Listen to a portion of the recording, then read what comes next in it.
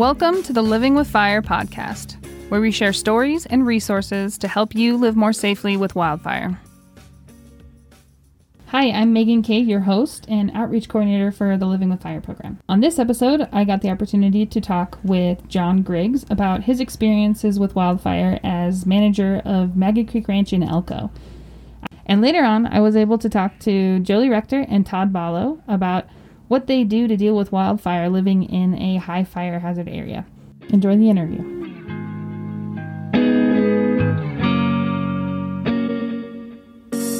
I'm Megan Kay, the outreach coordinator for the Living with Fire program, and I'm joined by John Griggs from Maggie Creek Ranch. Welcome, John. Hey, thank you. Great to be with you. So I did a little research, but do you mind just kind of like giving us a little background on Maggie Creek Ranch? Yeah, sure. So Maggie Creek Ranch is a reasonably large cow-calf and stocker beef operation in Elko County. Sits kind of between Elko and Carlin, Nevada, and it's about 200,000 acres of public and private land that we graze on. It's owned by a family. The family's owned it since 1975. So what is that? 46 years maybe. And I'm the hired manager here, and I've been the hired manager for 23 years now of the 30 years that I've worked here. Wow. So you basically were a leader from the beginning is what it sounds like. Quite a bit of it anyways. What are you guys, how familiar are you guys with the wildfire risk in your area? I imagine you work pretty closely because you also graze on public land, and you work pretty closely with land managers and things like that. So what you're seeing is multiple fires that range in size from hundreds of acres to thousands of acres to at least one fire that's 100,000 plus acres there. So that's what we've experienced in fire in the last 20 years. Multiple fires that in some areas have burned multiple times. And, when you're looking at that, you're thinking probably 70% of that 200,000 acres has burned at one time or another. And that's just in the time that you've been there? Correct. Yep. One of those fires in 2007, the Marge fire, it was about a 9,000 acre fire, but it burned over compounds of the ranch, compounds of the headquarters. So in that fire, we lost a house that burned to the ground. We lost another house that burned significantly that we had to destroy. We lost an office building, other outbuildings, and another house that was damaged significantly. So a lot of experience with fire. Besides buildings that we've lost cattle, which is also painful. We've put ourselves at risk in fighting fires and trying to move cattle away from fire and fighting fires ourselves. So yeah, we've got a lot of history here. So with your experience, what kind of right now, what kind of preparation do you guys do for the wildfire season, the dry season? What does that look like on the ranch? Well, there's a lot of thought to it. So there's thought about keeping yourself safe, right? And where you live and your houses and things like that. And then there's thoughts about keeping your cattle safe. And then there's thoughts about protecting your factory, and that the rangelands that our cattle run on is our factory. And when that burns, it's years before it's back in production, if ever. So it scales up in what our thoughts are. So in keeping ourselves, our families, and the place we live safe, the thing that we learned in that 2007 fire was that in a wind-driven event, it's really pretty tough to keep wood structure safe. I mean, you think that you have a green area that's defensible. You think that roads will help you defend it. You think that a lack of trees and just sagebrush is more defensible than places that we traditionally think burn, like you might think of a house or a cabin that's in the middle of a forest somewhere is really fire prone. In our case, that wasn't our case. We had very minimal big trees. We had areas that we thought were really defensible that turned out in a wind-driven event were not. Yeah, because of the structural ignitability of a wood house. So have you guys done any work to kind of retrofit and shore up those structures, maybe putting a metal roof, things like that? Every chance we get to re-roof a building, it will be a steel roof, because for us, that's number one. That's, asphalt shingles are certainly more fire resistant than a cedar shake roof, but nothing is as good as steel. And so that's number one. Now, the number two thought is where a house sits in relation to rangelands. Rangelands are obviously more at risk than an irrigated meadow or a road area or things like that. So buildings that are closer to rangelands get a weather eye towards being fire resistant more so than buildings that sit in the middle of a irrigated meadow. And we do kind of try to retrofit or at least expand fireproof areas or fire resistant areas around those places more so than like that wet meadow area. Before you mentioned factory, do you mind explaining that to me? Like, are you talking about like the just the grass that the cows feed on and everything? Yes, exactly. So our in the business sense of a cattle ranch, the cows that we run are the tool that make our product. Cows make calves that we sell. The factory space is our rangelands that produces grass and forage that our cows need to exist. We may not lose cows to a fire, but if we lose the grass that they consume and we lose the ability to produce that grass in subsequent years after the fire, then we really struggle to stay in business. And that's a common thread across ranches in Nevada. So what kind of projects do you do in the rangeland to try to protect that factory? So we think of fire in three phases: before, during, and after. Before the fire, right now, the biggest single contributing factor to large uncontrolled fires in our area and maybe everywhere in the West is the invasive annual cheatgrass. Cheatgrass, when it cures, ignites like gasoline. It makes the actual woof like gasoline does, and it makes fires uncontrollable in my experience. So we're thinking about cheatgrass right now. We're just getting kind of a green hue to rangelands in my area. South slopes are starting to green up, and a lot of that green up is cheatgrass.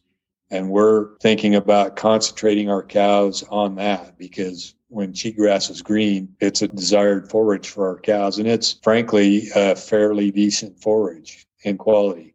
High in protein, and it comes earlier than the desired native plants that we like out there. So if we can camp our cows on cheatgrass, make them eat that so that cheatgrass doesn't reproduce, in theory, we have less of it. And in practice, by reducing this year's crop, that's less to burn. So we do that kind of in two ways. We do that sort of passively in that right now our cows are calving in areas that are cheatgrass prone. And we do it actively in that we identify, like we have a targeted grazing area right now that's a study. It's a study area, but it's working in practice. Targeted grazing area that we will put cows in a fence strip and we will haul them water with the thought that, it's kind of the nuclear option, and that we're not really worried about a native component in that area. What we're trying to do is make defensible space. We're trying to make a fire break that fire managers can use to control fire. So those are two things that we're doing before fire to try to mitigate risk of fire this coming season. Do you guys do any, besides targeted grazing, which makes total sense because you have all these cows, do you do any other control methods like prescribed burning, or I'd imagine mastication's not a huge option, but things like that? We have done some control burning, but we feel like in our area, in the cheatgrass era, controlled burning is kind of off the table, in that it's really tough to keep cheatgrass out of a burned area. Even resheeting post-fire is not a guaranteed success that will keep cheatgrass out of the equation. So for us, for the most part, controlled burn is off the table. We haven't done mowings ourselves, but our agency partner, Bureau of Land Management, has done some in our area that helps.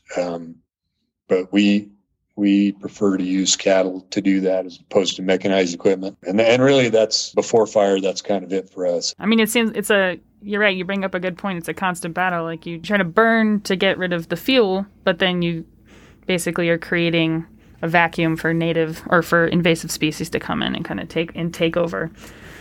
And especially with such a large area to manage, it doesn't seem, like that would work. Well, and the other thing too is the last time we did a control burn, it was to try to mitigate big stands of decadent sagebrush that were really kind of crowding out everything else and were a massive fuel load that we thought we could burn in January. We had an open January one year that was fairly dry, and we thought it would be a good time to try to build some mosaics into that big stand of decadent sage. We're talking about maybe 300 acres. That fire about got away from us in January and was a tense time. And so that kind of put the lid on it for us to think about a control burn.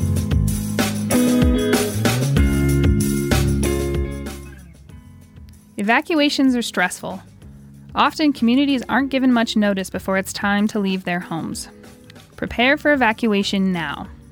Create an evacuation plan and pack a go bag with at least 3 days of essentials for every member of your family, including pets.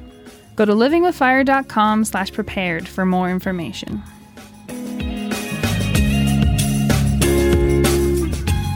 Do you mind if we transition to kind of what it looks like during a fire? How do you go about keeping everyone safe and even possibly evacuating during a fire? We, in Elko County, we have a very robust volunteer firefighter system. We're a part of that. We have an Elko County brush truck on the ranch that we use on us and on neighbors. And then we have equipment of our own, a water truck and a dozer that we use. With our agency partners, we really focus on initial attack, keeping fires small and catching them before they get big. That's probably the first thing. 97 out of 100 times probably in our area that is successful. We keep fires to the initial attack phase, tens of acres as opposed to hundreds of acres. And that's really the goal. 3 out of 100 times we do not succeed. Fires go big and go hundreds to thousands of acres. What we need to think about there, first we focus on initial attack, and that really involves people on the ranch that are trained and fight fire. And we don't really involve other folks on the ranch that are not. So then when we transition to big fires, then we start thinking about the community at large, not just fire folks on the ranch. So the thing that your listeners could take from me and what I would want everybody to think about is that when fires go big in your community, is the time to start thinking about what your personal response is going to be, what your personal setup looks like, what your house looks like, what you care about that is at risk. You know, livestock, pets, family, houses, buildings, those kinds of things. And I say this in a way to say that when there's a smoke column in your area, that's the time to think about what your response is going to be. Because by the time that you recognize that fire is a threat to you, it's too late to think about that. You know, that's kind of why we exist, is we're trying to give people resources, knowledge, and empower them to live more safely. That's what I really appreciate about your efforts. When you have all of these personnel and, you know, cattle to look after, what kind of resources besides your personal resources do you call upon? Are there, if for some reason you'd have to move cattle really fast, is there like a network of people with trailers, or do you have to build that? For us, we almost have to triage our livestock. In a rangeland environment, we know that fire moves so fast that it's not safe for us to be a horseback in front of a fire. We don't do that. That kind of ties into that notion of there's fire in your area. You need to make plans before you're at risk. So you shouldn't even be in a position, what you're saying, where you have to make that split-second decision. Right. So that upfront plan would be making sure cows can't get trapped, gates open where they need to be open. And cows, in my experience anyway, do a fair job of getting out of the way when they can. So you got to be able to make sure that they can. I hate that triage thought, but horses are more valuable to us than cattle. So we definitely want to get those out of the way. And, things like that. You're thinking about things like that. And you may call upon neighbors to bring vehicles to help you with that. But emphasize preparing early so you don't ever have to be in that position. So now I have a good idea of what happens during a fire. It can be scary. Yeah, absolutely. Yep. Having been through some major fires, especially the one you talked about in 2007, I think you already touched upon it, but two parts. One part, what have you learned from those events? And do you have any mitigation plans this year? Like, are there any big projects that you're working on that you kind of chip away year after year to make the ranch safer? And then also, if you have any tips for other ranchers or just people in the community at large. The biggest thing I learned that I want listeners to know about, the drum that you're beating, I lived in that. You can think that you're prepared, but you need to think bigger than what you're thinking. We thought we were prepared for the fire we experienced in 2007. We were very experienced with fire prior to that, and we were taught a very painful lesson. I pray and hope that nobody ever lives that lesson again. And so the preparations you're making, when you look at your property and you look at your livestock and you look at where you live, think bigger. Another thing to think about is make relationships now. So whether you're a homeowner in a somewhat at-risk area, or you're a rancher on rangelands, or any combination of those things, make relationships now. You don't have to be a volunteer firefighter, but you can know who those folks are, and you can know your fire managers in your area, and you can have those relationships so that when things are really bad, you can know who to talk to, and you can know how to get information, and you can know how to make plans. You can have answers when you need them. And that's a really big thing. I don't really have ongoing on the ground year-to-year projects other than what we're trying to do for fuels mitigation. But one thing I do year to year is maintain relationships with fire agency folks and land management agency folks that deal with before, during, and after fire. And you can be a resource to them, as opposed to put it bluntly, somebody that they will have to deal with that doesn't know that, which takes away from their effort. That's a pretty big deal to me. Well said. Where would wildfire rank on the risk for a cattle ranch? Because I imagine there are a plethora of threats that you have to deal with, on a daily and weekly basis. But wildfire, it sounds like it has the potential to destroy large portions of your grazing land, which is a huge threat to your profitability. So where would you say it ranks? Think about it in that sort of metaphor I'm using with factories. So think about it as a big box store. Is the shoplifter your biggest number one threat? Cattle rustling is alive and well. We still brand our cattle to identify them, to mitigate that to some extent. But burning our factory, burning that big box store is our number one threat. Unlike the big box store, it can to some extent rebuild itself, but that could take years. And if native rangelands comes back as a cheatgrass monoculture, then we've lost a lot. And not only have we lost a lot, we're at risk for losing a lot year after year. Right. And the other thing about fire to me as a ranch manager, as a rancher, is it's a big thing to me in that it's really been hard to be proactive for me. Feels like, when I show you that 70-80% of this ranch is burned in the last 20 years, I've had a hard time clearly of being proactive to that. It feels like I'm always reacted to that.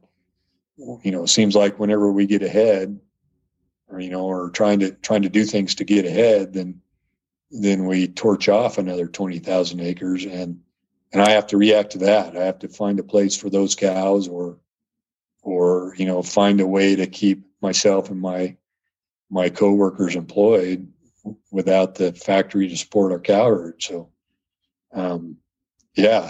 long answer to say number one.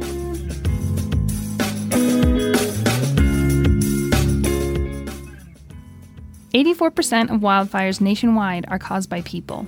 If you're planning on heading out and enjoying public lands, visit nevadafireinfo.org and learn how you can recreate responsibly and do your part to prevent wildfires."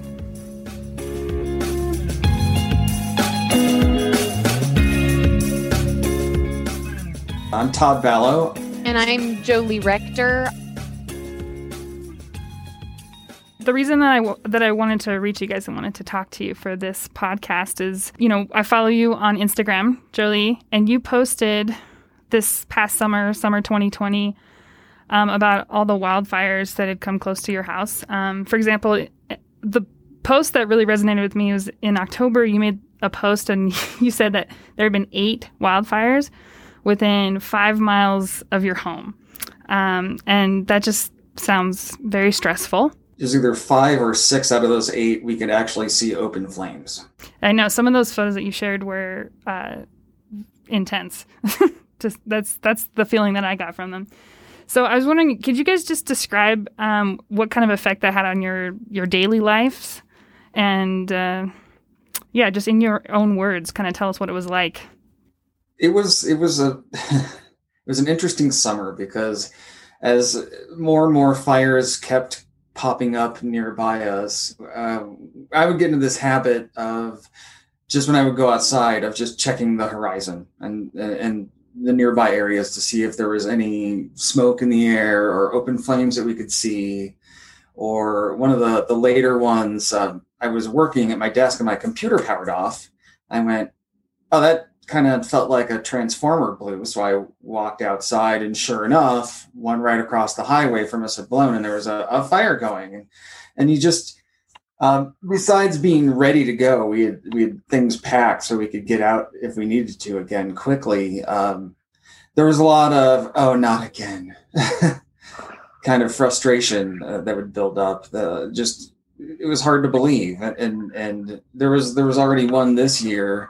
And it wasn't a brush fire; it was I think it was an abandoned car in this quarry that's not too far from us. But in January, we saw smoke going up in the air, and we're going already. It's we're just barely starting 2021, and here we go again. Although we were never in any danger from that. It's just the mental state you get to be in of being prepared and also finding it kind of tedious in a way.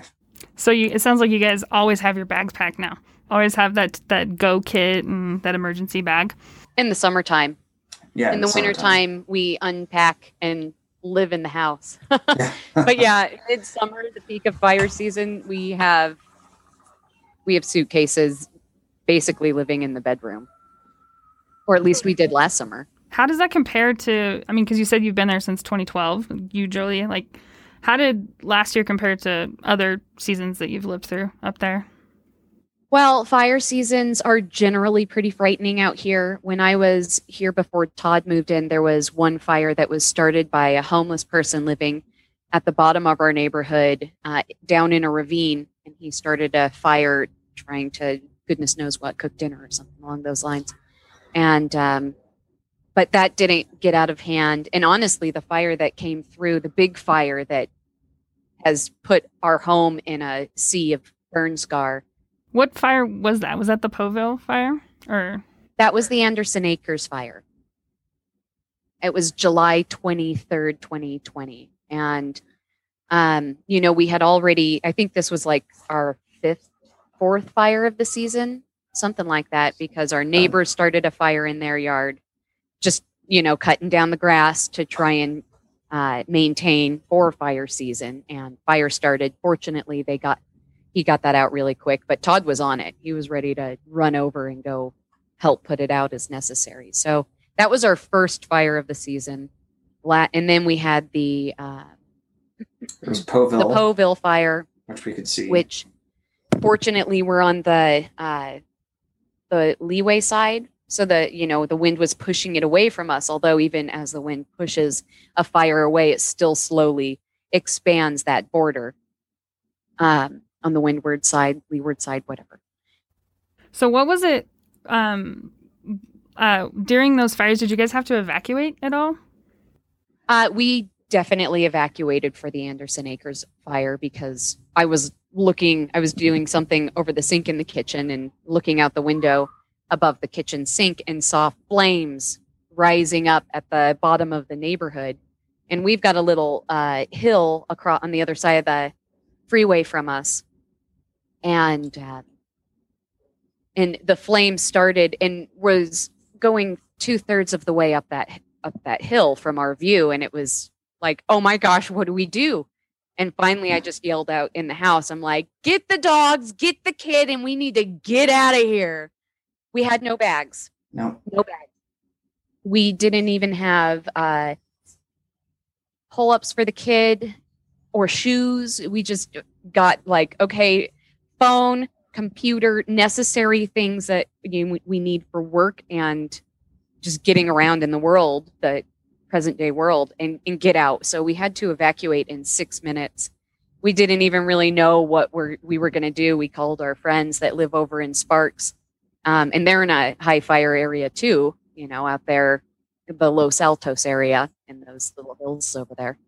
And but we went over there, and then Todd went back first to see if the evacuation order had been lifted. But we drove away from the house thinking we're homeless. There was a wall of flame heading towards our house, and then it had already hit the road on the way out. And from what our neighbor only said, way out of the neighborhood. Sorry, Todd. Yeah, it made us made it to our fence in about 12 minutes from where it started. Where did it start? Like in relation to you? Was it very close? Do you know? It was about a quarter of a mile away. Yeah. And maybe even like an eighth of a mile. It was so you didn't really. It's not like something you could see the flames coming over the hills. Nope. It was right there. Right in your backyard. Yeah. And then it sounds like, because you guys are so prepared now, it sounds like maybe was that the incident that made you think that we need to have our bags packed? Yeah, and then Todd has done a lot of. We both kind of go teamwork at it. I really work on the gardens around the house, and Todd has put in gravel paths, and we've both been diligent over the years to cut down sagebrush on the property, because this house was a foreclosure, and I feel like a lot of people in our age bracket are buying foreclosures because that's what we can afford, and we're slowly fixing them up as we get the means to do so. And so that's exactly what this house is, and this property is. You might even remember, I don't know if you were up there that season in 2012 when I got this. Yeah, I remember when you were when you bought it. I never went out to the house though, but I was up. We were working together at that time. The whole property looked exactly like your background there, just sagebrush all around the house.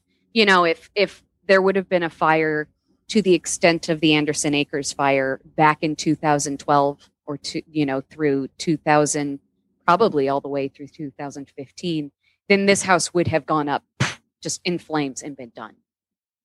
Yeah. So in general, what would you say is the overall kind of vibe of the community in terms of like, are your neighbors, are they active in trying to remove the sagebrush around their homes and install more rock and gravel? Is there kind of community-wide efforts, or do you feel like everyone's kind of doing their own thing and not really kind of working as a neighborhood together on it? I don't know that we necessarily work together as a neighborhood, mainly because there's only 12 or 14 homes in the neighborhood. Okay. And they're all on larger parcels, like an acre or more. And a lot of them are on 2 or 3.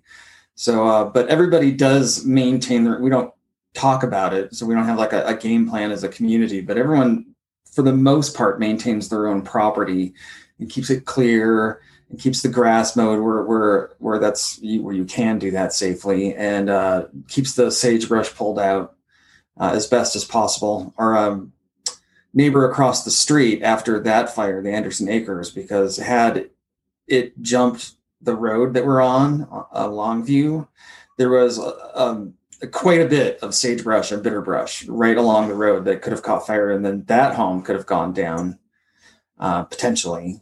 But they've since cut that all down.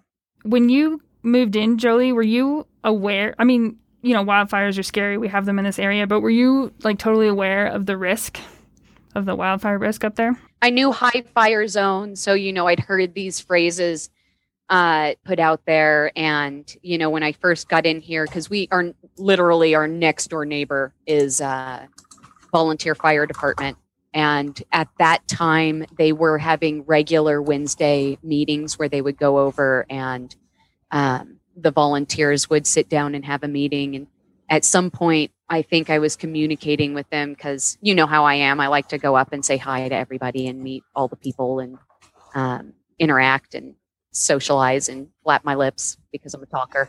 And and they were like, you need to put defensible space around that house. And so I was working nights as a blackjack dealer at GSR.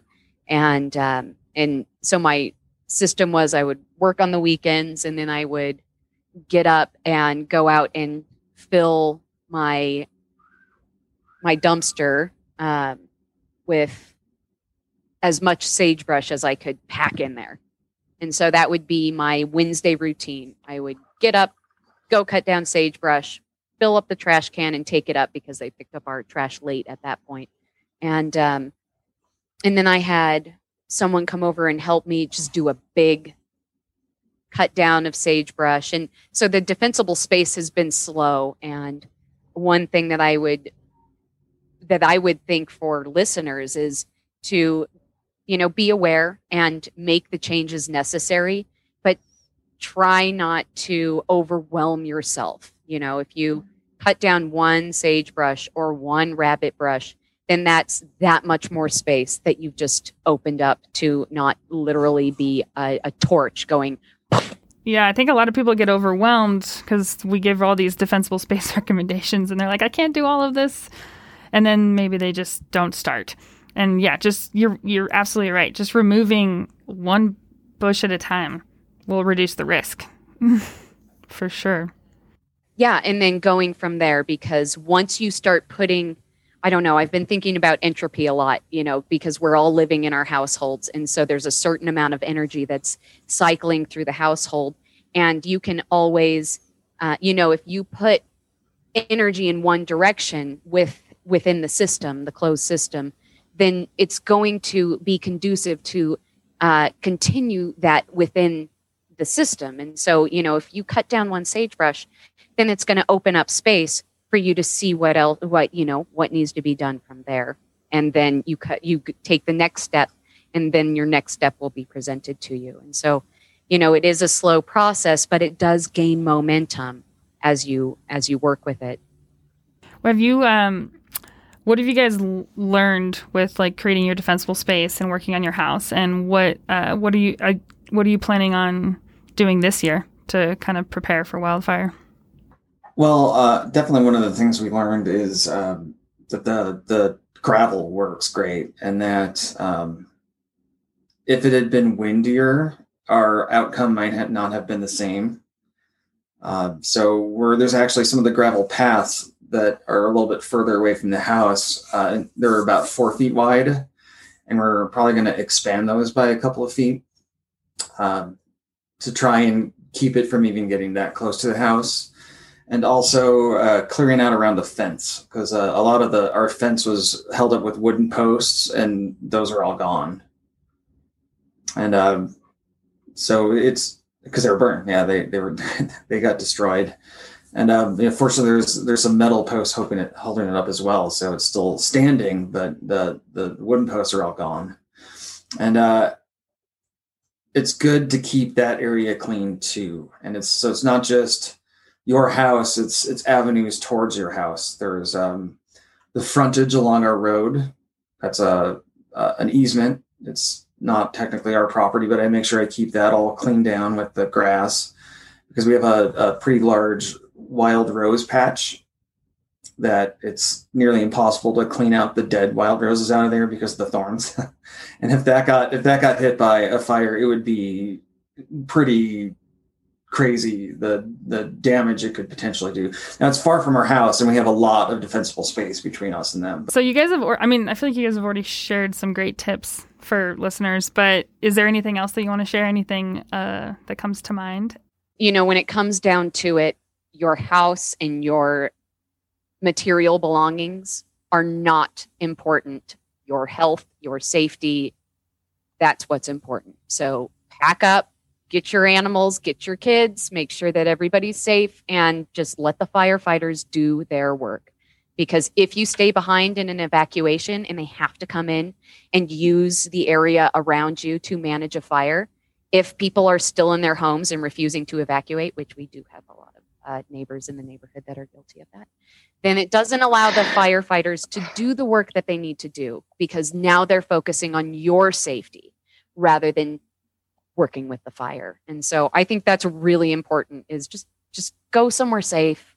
If you're in a really sketchy situation, just pack up, get out of there, go somewhere safe, and do whatever it is that it can help you calm down.